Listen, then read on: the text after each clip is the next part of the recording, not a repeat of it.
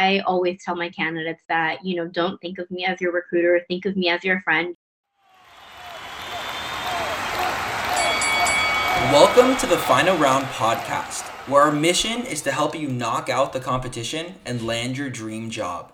My name is AJ Eckstein, and I'm a recent college graduate, a strategy consultant, a 5-time intern, and the founder of the career coaching company. I have a passion for helping people achieve their career goals through non-traditional career advice. Have you ever wondered why only a few people get past the final round interview and land the job offer? Join me in the ring as I speak with recruiters at top companies to learn the secrets why certain applicants get knocked out and others are still standing after the final round. The Final Round podcast is brought to you by Career Coaching Company. They offer one-on-one, live, tailored coaching from recent grads who work at leading companies across multiple industries like consulting, investment banking, and much more. Now, let's jump into the ring and get you past the final round. Our guest today is from a company that pioneered the ideal corporate office. Dogs are encouraged and the food is free. Ogai Zemarialai is a recruiter at Google, specifically for product management roles in areas like cloud and YouTube. Outside of recruiting, she's a career coach, investor, entrepreneur, MBA candidate, and to top it off, an aspiring real estate agent. Let's welcome Ogai. Thank you so much for having me, AJ. I appreciate it as well. Excited to be here. I love what your focus is on, and I love how you want to help other individuals. So I definitely support this 100%. So I've been at Google for about a year and 4 months, I want to say. Honestly, it's an amazing experience, and I feel like all the skills that I've had, Google has really helped me polish to another level, which, I'll be forever grateful for. As far as product managers, so I did start it off over at YouTube, and then we had a reorg, and then I came over to Google, and then another reorg, which had me come over to cloud. As far as a product manager goes, a product manager is an individual that we need. And without a product manager, a lot of the things that we use on a daily basis, we wouldn't have. For example, the Google Home, right? A product manager thought of, something like that, or, YouTube, a feature on YouTube. Even when you search something on YouTube, that's all a product manager. That's all, their ideas, that's all their, hard work that they've put on it, put into it. So product managers are very, very essential to not only Google, but really the world. And I think that it's an amazing role to be in and to grow in and to really change the world with. So, high level product manager, you're basically managing a team that focuses on a certain product. But what does a PM do specifically at Google? And can you walk us through a day-to-day of what a PM does? So essentially, every product manager at Google is going to be unique, and their role is going to be unique as well, and as well as their teams. Not every day is going to be the same for them, and every day is going to be something new, something exciting, something to teach or to learn, right? But a day in the life of a product manager here at Google, you can expect for them to, really be the CEO of whatever product they get aligned to. They are connecting with the legal team, with the marketing team, with the finance team. They are really driving the entire product from creation to launch. Interesting. So if you are, let's say, a student in school and you've heard about, obviously you've heard about Google, but you're learning more about the different roles at Google, for instance, PM, what would you say is a good background from someone to be a good fit as a PM? Is it someone with a, engineering or CS degree? Do you have to have coding experience? Can you walk us through some kind of qualifications and things you would need to be a good fit? Yeah, absolutely. So we have different programs at Google that help students. And I know we have a product management MBA program as well that, if anybody's interested, they can definitely go on to Google Careers and to apply for it. And, if they're interested to learn more about. But as far as like a traditional PM, typically they are software engineers first. and they learn the technology behind it and the coding behind it. But as a product manager, you're not going to be expected to code. Obviously have a good understanding, right, and good communication between you and the engineer, but you're not necessarily going to be coding. If you know how to do it, obviously it'll be better for you, but it's not something that is expected within the product management role here at Google. Even with your interview process, you're going to be having most of your interviews with a PM, and you will have one with the software engineer, but it's mostly just to clarify that you guys are on the same level and you guys understand each other. So a traditional PM typically is a individual who has been a software engineer before, and then they've worked their way up to product manager. Sometimes I also see product marketing manager and then going to the official product management role. A non-traditional PM background as well comes from a lot of consultants, comes from a lot of entrepreneurs, CEOs, individuals that have created a company, a startup themselves. I see being very successful PMs as well. So just to recap, so you said a traditional PM is someone who has software engineering skills, has coding skills, probably was a software engineer in the past and will likely come from a CS or engineering background. But that non-traditional PM, I think something that's not really talked about very often is that route, because you don't necessarily need to have as much coding experience. So for the non-traditional PM route, is that really anyone maybe from a business degree, a marketing degree, even communications that you're looking for? To be honest, yes, I have seen that happen a lot. And it's just a matter of what they've worked on themselves. It's not necessarily their degree, what type of degree they have, but it's more so what kind of experience they've been exposed to, right? Like what have they worked on? Maybe they decided to become an entrepreneur and create a startup themselves, right? As an entrepreneur, you are wearing multiple hats, and you really have to dedicate a lot of your time in not only being, the CEO of your company, but dedicating to working with the engineering team, working with the marketing team, working with the legal team, finance, all of those different teams. So we do see a lot of successful PMs come in as that background as well. So if you're maybe a student or someone, pursuing a graduate level degree and you're thinking about, pursuing a PM role, and we were to speak with you, let's say on an informational call, what types of qualities would you say make a very successful PM? Because I'm assuming that since there's so many key stakeholders you're working with, one of the big things is communication, right? Because you're not actually building the product, but you're more so delegating the work. What are some other types of skills you look for? As in, if someone's listening right now, they can kind of check off and see if PM is for them.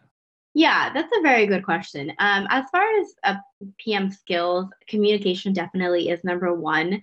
But I think also being organized, being cautious of timelines, because, there is a lot of things that they have to, different, features that they have to work on with their product. And just being aware that, timeline is definitely important. Understanding confidentiality, there's a lot of competitors, understanding that we are working on a product here, but understanding that there's different competitors that probably are working on the same. And it's very important to keep that confidential and understand that and why it's so important. I think one of the biggest things as well is being open-minded is very, very important here, because you're going to be working on so many different products with so many different people. And it's really, if you think about it, because there's so many people involved, you sometimes have to adjust yourself, right, to that person, to that individual for the product to work out. So just really understanding those qualities as well.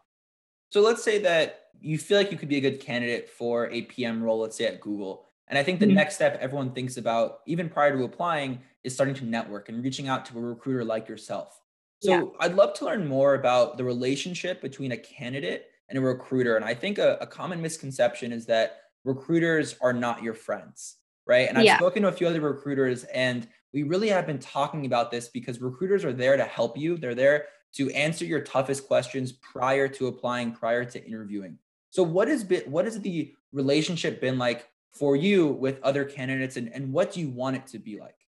Yeah, that's also another very good question. And every recruiter works a little bit differently. But when you're working with me, I always tell my candidates that, don't think of me as your recruiter, think of me as your friend, because as much as you want this role, I also want this role for you and I want this to happen for you. It's really exciting for me that, every day I get to talk to individuals that tell me they've been waiting their whole lives to work at Google or to even get an interview with Google, right? So for me, when I hear something like that, I feel really honored that I'm able to help them with this process, and I'm able to really drive the process, help them with any tips, advice, anything that I can do on my end. I definitely will do. I think it's really important as a candidate to be open with your recruiter and communicate everything as clearly as possible. Even if you're interviewing elsewhere, just let your recruiter know, and it's never going to be an issue. It's just going to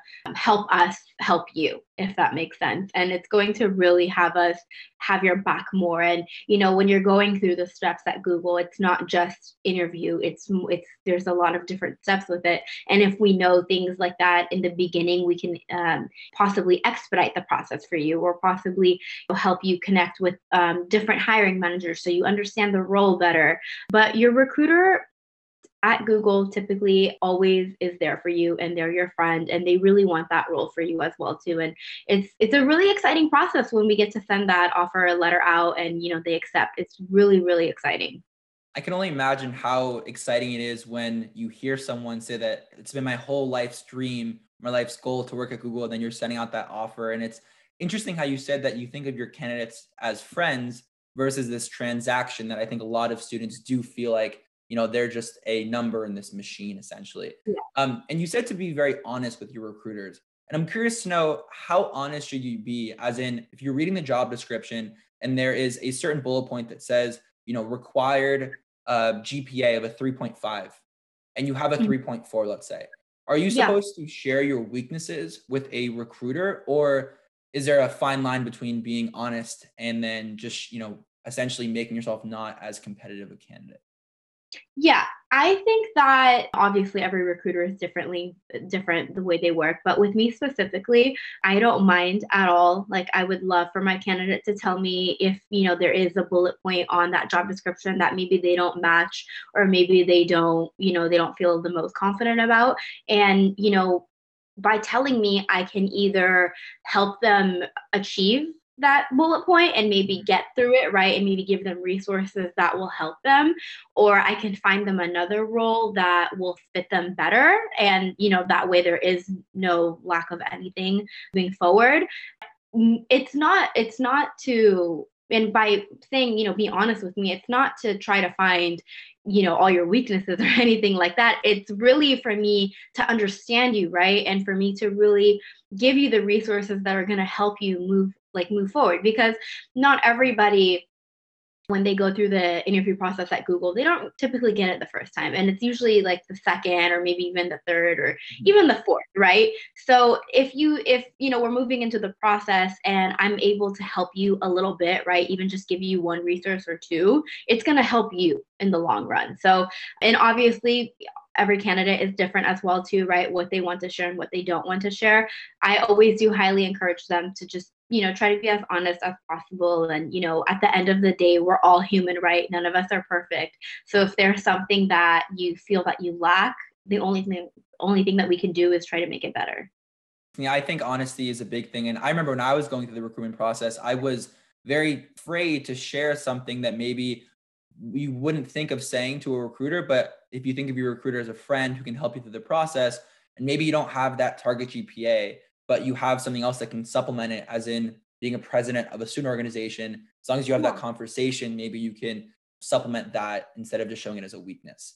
And I think it's interesting how when I was looking at reaching out to recruiters, both as a candidate and even now just getting recruiters in the show like yourself, there are certain recruiters who are very open to people reaching out to them, right? I mean, your emails on your LinkedIn, you literally have a line that says, if students are interested in PM roles at Google, email me not only hello, but email me your resume, right? And on the other side of the coin, there are recruiters who you can look for hours and use even different softwares and you can never find their email. They're very closed off. They don't use LinkedIn. So for someone like yourself who's very open to outreach, I can only imagine the thousands of emails you get from students with their resume attached. What are some of the types of emails that stand above the others, get, read first and responded to quicker versus the others that are just more of a bland email? Yeah, that's a very good question. Yes, obviously my inbox is always filled, to, if there was a limit, I'm already past it. But I think for me, it's not necessarily what they say or what they attach. It's more so who reached out to me. And that's just how I am as an individual. I'm not trying to see who's better than somebody else. I just kind of go in order, and whoever is first, I'll start there and, just go down the list. And if I don't get to someone, I do apologize. I do try my best. And I think that the best thing to do is just to be consistent. I don't reply the first time. Just keep messaging me, keep emailing me. I don't mind it. I love when somebody's very consistent, and if they want something, they do anything they can to go and get it for themselves. One thing that I've learned throughout my process, not only in my career, but just in life, if you want something, if you want an opportunity, you really do have to create it for yourself, just because there's only so much that somebody else can do for you. And if you dedicate yourself to it, and if you really want something, then you can truly make it happen for yourself. Yeah, no, I think students oftentimes focus so much on the email and less Mhm. about the subject line. And the subject line is what is actually seen before the email body. Yeah, that's a good point. For me, honestly, if I see an email, I will open it. And if I can help that individual, I will help that individual. And if I can't, I'll also let you know that I can't. Because I don't want somebody to just keep waiting for me if there is somebody else that can help them, right? If there's a resource that I can give you, or I can recommend somebody else that can help you, I definitely will. But either way, I feel that I am pretty good about responding if I can help or if I cannot help. Just because I don't like that feeling of, somebody waiting for me. I know how that feels myself, and I don't like it, and I don't want anybody to really go through that, especially as students, especially, in this pandemic that we are in right now. If you can try to help or to not help, you should be as honest and as verbal as you can. And I think that anybody would appreciate that. No, I think that's so great to hear. And that's what we're trying to do with the Final Round podcast as well, is just to help people during these very tough times. And I want to shift gears, going away from the application process and more into the interview process. And Mhm. obviously, Google is one of the companies that is known to have a very unique interview process. And they've been known to also ask some very strange questions. And I'm Mhm. curious to know, in your own understanding of the interview process, are those brain teaser questions that people hear about, is that true that interviewers actually ask those really tough questions? Every role is very different and very unique here at Google, and the questions that are asked are being asked for a reason. But overall, I can tell you that, nobody is trying to trick anybody, right? And we just want to help everybody. And if there is a question that is being asked, whether it's hypothetical, whether it's scenario based, whatever the question may be, at the overall goal of that question is literally to see how you think and what your thinking process is like, and what steps you will take to get to your solution. And yeah, obviously the questions are not the easiest, and they're not the most fun or the most exciting, but it's really just to get you out of your comfort zone, right? And to be comfortable with talking about things that, maybe you don't hear on the regular or see, or, there's questions that I wouldn't even think about, right? And sometimes you think, well, how does this relate to anything else? But Mhm. it's really to see, the way that you think, the way that how you would handle a situation is really important. And also, I think that another big thing to point out here is, for example, we are in a pandemic, right? And the only thing that's ever consistent is change. With the questions that are always being asked is to make sure that you're comfortable with change, because it happens all the time in life, and we just want to be as realistic as possible. Not everything will always be the same, so that's also another reason with the interview questions at Google. And I think to give the listeners some context, if they're trying to think about what is a possible brain teaser, I actually pulled some offline. And you don't have to answer these, don't worry, but just to give everyone, how outlandish some of these questions could be. One of them was, if I give you $10 million right now, what would you do with it and why?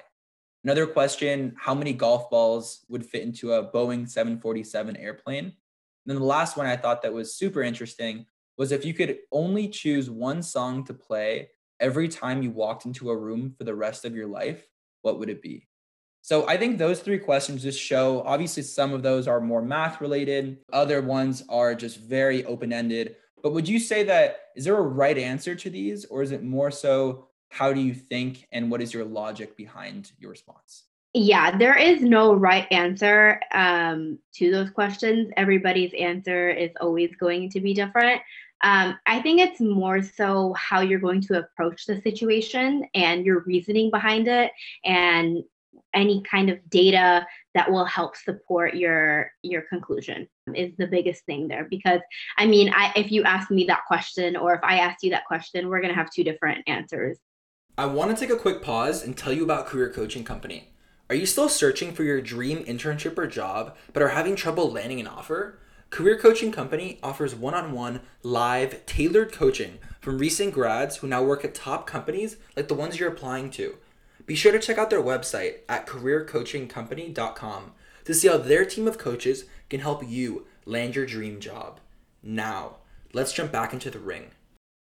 That's why Google is so successful, because it's so diverse, all kinds of different individuals coming from different backgrounds, and everybody has their own idea. Everybody has their own input. Everybody has something to add value. Absolutely. I think, again, and I totally agree with you that diversity is the main reason why Google is so successful. And if you are a candidate and you have an upcoming Google interview, you're trying to prepare for these brain teaser questions, how do you prepare to be comfortable being uncomfortable, essentially? Because I feel like there's an unlimited, infinite supply of these types of questions. So, how would you go about preparing for these? Yeah, obviously, your recruiter should definitely send you a lot of prep information and give you any kind of documents that will help you, and just kind of example questions. And the STAR method is definitely a great approach to any of these questions. Something else that I tell my candidates all the time, and it's something that I think a lot of people really think to do, or something that they're shy to do, but it's honestly to go on LinkedIn, find somebody that is in that role that you want to be in, and just add them as a friend and message them. I think that is the biggest thing. It just helps you understand better, and think that it'll be more realistic for you when you talk to somebody that's in your dream role, right? If you actually talk to them and you ask them, well, what does your day look like? What do you like to do? And usually people are so nice, and they don't mind telling them how to go about it, or any tips or advice that they can give. But I think that networking is definitely important, even if it's not at Google, right? Even at other competitors that, or other companies that maybe they have that role as well too, like for example Amazon or Apple or Facebook. I can always reach out to those individuals as well, and just kind of ask them and see what they think about it, or how they would respond to it, or even ask them that question and say, how would you answer this question? And just kind of see their thinking process, just kind of see the roadmap, just kind of see how they take the data, how they take any kind of data, and use it to help them with their conclusion. I'm glad that you brought up that there's networking to be done even once you get the interview. I think so many people, and I remember I thought this, that the networking is basically stops once I get an email from Ogai basically saying, congrats, you got the first round. And then you prep for the interview and that's it, right? But I do think that it's so helpful to reach out to, let's say you're interviewing for a PM role and you find a PM manager in the cloud side of Google, which is what you're applying to. Reaching out to those types of people who maybe are only a few years older than you and asking them, what do I prepare for? How can I help maximize my chances? What are some possible interview questions? And I think that is the way that I've been able to be successful in a lot of interviews, because they're not going to just give you the answers, but they're going to tell you what to focus on. And maybe certain groups within Google are more known to ask not just brain teasers, but ones with math. So a good piece of advice is practice your market sizing for math approaches, right? So I'm really happy that you brought that up, because I think it's such a good point. Yeah. And I think that the biggest thing here is to really understand the individual that you're reaching out to, is to understand how they got to their role as well too. Because if you always asking about their, how their interview went and how they felt and what was the steps for them, is really important as well too. I think it helps them, it helps the candidate as well. Let's say, for example, you're interviewing for a specific role and it doesn't work out for whatever reason. I don't think that you should stop your networking then. I think that should just be more fuel for you to keep reaching out and to understand it and what you can do better for next time. So on the topic of rejection, right? What do you advise candidates to do after rejection? And I hate to say this to everyone, if you don't know it already, rejection is inevitable because you will likely be applying to a ton of companies and you will likely get rejected. And it's really not about what or how you get rejected, but what you do to bounce back. So what should you do? I mean, should you ask for feedback? Should you be persistent with feedback? Do you follow up after a few weeks, few months? Typically with my candidates, I like to give them an update as soon as I get feedback, and that depends on my interviewer. If product managers are so busy, so sometimes it's sooner than expected. Sometimes it takes a little bit longer. It just really depends on that interviewer's schedule.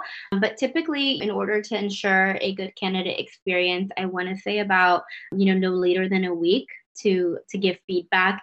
And the feedback is typically, just letting them know that, we're not going to be moving forward at this time. But if they are open to, other roles at Google, definitely take a look to let us know if they want to pursue any other openings. As far as actual feedback goes, I think that the biggest thing here is sometimes yourself when you're in an interview, like, if it went good or not, right? Like, you can feel it. So I feel that after, when you're done with your interview, like as soon as you're done, just kind of sit down and just reflect on that interview and write down what went well and what went not so well, and just kind of understand that yourself and just kind of process that and what you would do in the future to maybe be a little bit stronger in a certain area. But rejection is just a part of life, right? And it doesn't mean that you stops there. It just means it's okay. We're going to try again, and it'll feel better, even better when you actually make it then. And do you know when someone's reapplying? Is that a factor, as in, is that a good to have because it shows that they are persistent and they're probably improving, or is it just another application for a recruiter? So obviously, reapplying is a very good idea, and it's something that we all take into consideration. But the candidate should also understand that the time frame, right? So obviously, don't go and apply the next day, right? Because nothing really happened significantly for us to see a change, or for us to see, okay, this candidate, they've learned something along that time frame, right? So space it out, give yourself some time. Maybe in the current role that you are, maybe take on some more responsibilities, maybe work on a couple extra projects, or whatever it is that you need to do or you feel that you need to do to be successful moving forward. But just space it out is some advice I would give, is to just space it out so you can show that within that time frame of 6 months, 1 year, you did something to improve for this next interview. And how much does confidence and self-assurance play into both Yeah. the interview process, and even, let's say you get rejected, how to pick yourself up, dust yourself off, and keep going? Because I know that you mentioned that, morale and just your mental state going into the interview and even after is such a critical component of being successful. Yeah. And that's, for me, that's everything. That's not just in my career or, in anything else that I do, but that's really my whole life. And what I base my life around is just having that confidence and having that belief in yourself, right? Like, you genuinely really do believe in yourself, and that you want something and you're going to go get it. And it doesn't matter if you got rejected once, twice, whatever the amount is going to be, you're going to still keep going and you're going to still keep trying. It's the biggest thing. And I think that also just manifesting it is a really big thing too. And just kind of telling yourself that this is going to happen, and it's going to happen. Almost imagining yourself in that role and kind of telling yourself like, okay, this is what I'm going to do when I'm in this role. And it really does play a really big part in your life, because when you start to believe it, it really does start to happen. And I know that may sound not realistic, but it really is. It's just something that I've personally experienced. I've seen, family members, friends, coworkers, when they've really set their mind to something, it really does happen. And, regardless of the first time, second time, or whatever amount of time they have spent on it. But eventually it does happen. And when it does happen, that's when you're going to really, really appreciate it more and love it more and take care of it even more. I mean, I love all those points. And I think it's very similar to how a boxer, they would go through shadow boxing, and maybe the night before, they're essentially closing their eyes and envisioning exactly what the knockout punch is going to be. I know Conor McGregor has essentially coined that experience where he calls what punch he's going to knock out his opponent at. And I'd say, for the interview, it's really the same thing, in that you're going to just, in your head, you can't guess every question, but you're going to just tell yourself it's going to go great. I'm going to nail every question. I'm going to build that rapport. I'm going to ask insightful questions, and I'm going to walk out of the interview almost more confident that I walked in, feeling just so self-assured and fulfilled. And I think that people prepare for common questions. They prepare for interview questions to ask the interviewer, but very few people prepare mentally and just the confidence you need, like you said, to go in. And I think it's so, it's something that really stands apart from other people. If you walk in confidently and you basically say that, like a company like Google, right? Obviously, a lot of people would love to work there, but if you come in saying, I'm so confident in myself that if I have Google, great, but if not, I'm still going to be successful, the interviewer is going to notice that, versus someone who comes in super anxious and is basically on their knees begging for a job, right? So the confidence is such a critical component. I totally agree with you on that part. Yeah. And you also have to think about it, right? It's not only if you're a good fit for Google, it's also, is Google a good fit for you as well, right? You have to take all of that into consideration and just really understand that and really tell yourself that. And on the topic of fit or cultural fit, right? And of course, it's not just, the interviewer interviewing the candidate, but the candidate should also be interviewing the interviewer, because you want it to be a good mutual fit. Obviously, Google doesn't just ask questions that are brain teasers or learning about your experience, skills, or qualifications, but they also want to see if you're a good cultural fit to Google's culture. And I know Google calls its culture Googliness, right? Which is a mashup of your passion and drive. Yeah. And how do you go about showing your Googliness to essentially try to match what Google's culture is like? We do call it Googliness, and everybody defines it differently, and nobody's going to define it the same way. Personally, for me, it's going to be just the excitement that you have coming into your interview, but it's just your excitement, the confidence that you have, being able to adjust yourself to different people and understanding that and respecting that. And on top of, everything, just your honesty is super important, and your willingness to learn is, I think, is a big part of here. And sometimes just acknowledging that, yes, I don't know a certain something, but I'm willing to work on it, and I'm willing to do whatever I can to understand it and to be the best at it, right? But for me specifically, it's all of those qualities I just mentioned. But within your interview, just showing your Googliness, I think, is definitely by the way that you talk about yourself, how confident you are in yourself. Making it more as a conversation than an interview I've seen a lot of success all the time. You're applying for that role because you are, maybe you've been in that role in the past, or maybe you're currently in it, and you know that you can do it, right? So this conversation should not really be an interview, but it should really be just a casual conversation between you and, for example, one product manager to another product manager, right? You guys both know what you guys are talking about, and you guys are just trying to see if you guys can both take your ideas and make it into one type of scenario or situation. But just really making it a conversation, really, not being afraid to ask questions, not being afraid to understand the role at a better level. But I think that it's, for me, or for my experience, it's really how you approach it, the way you approach it, and the way you close it. And can you bring in some things outside of your resume? Because I know for you, for instance, and especially on your LinkedIn, kind of your whole theme is that Google's a huge part of your day to day, but there's so much more outside of your day to day. As in, you're pursuing your MBA. I saw you got your real estate license. You love spending time with family. I think you said you're an avid cyclist as well, right? So can you bring those outside external things into the interview to build more of a conversation than just your sheer experience on your resume? I think that you absolutely should. And I think that Google is a company that encourages that and they love that. And maybe it's one of the biggest reasons why I love Google so much is because I'm allowed to be me. Yes, I love my job. Yes, I love my coworkers, but everybody does have and basically an outside life outside of your job, right? Everybody has one. And the fact that Google is so willing to be flexible in order for me to make those things happen. For example, being pursuing my MBA, right? I'm a full-time MBA student and I'm working full-time, but I feel that within my role right now, it is flexible enough for me to be able to pursue both and not really have any kind of conflict between the two, because I never want to be in a situation where I am, if I'm doing good in my job, I'm not doing good in my MBA, or if I'm doing good in my MBA, then I'm not doing it in my job. But I think that there's such a good flexibility line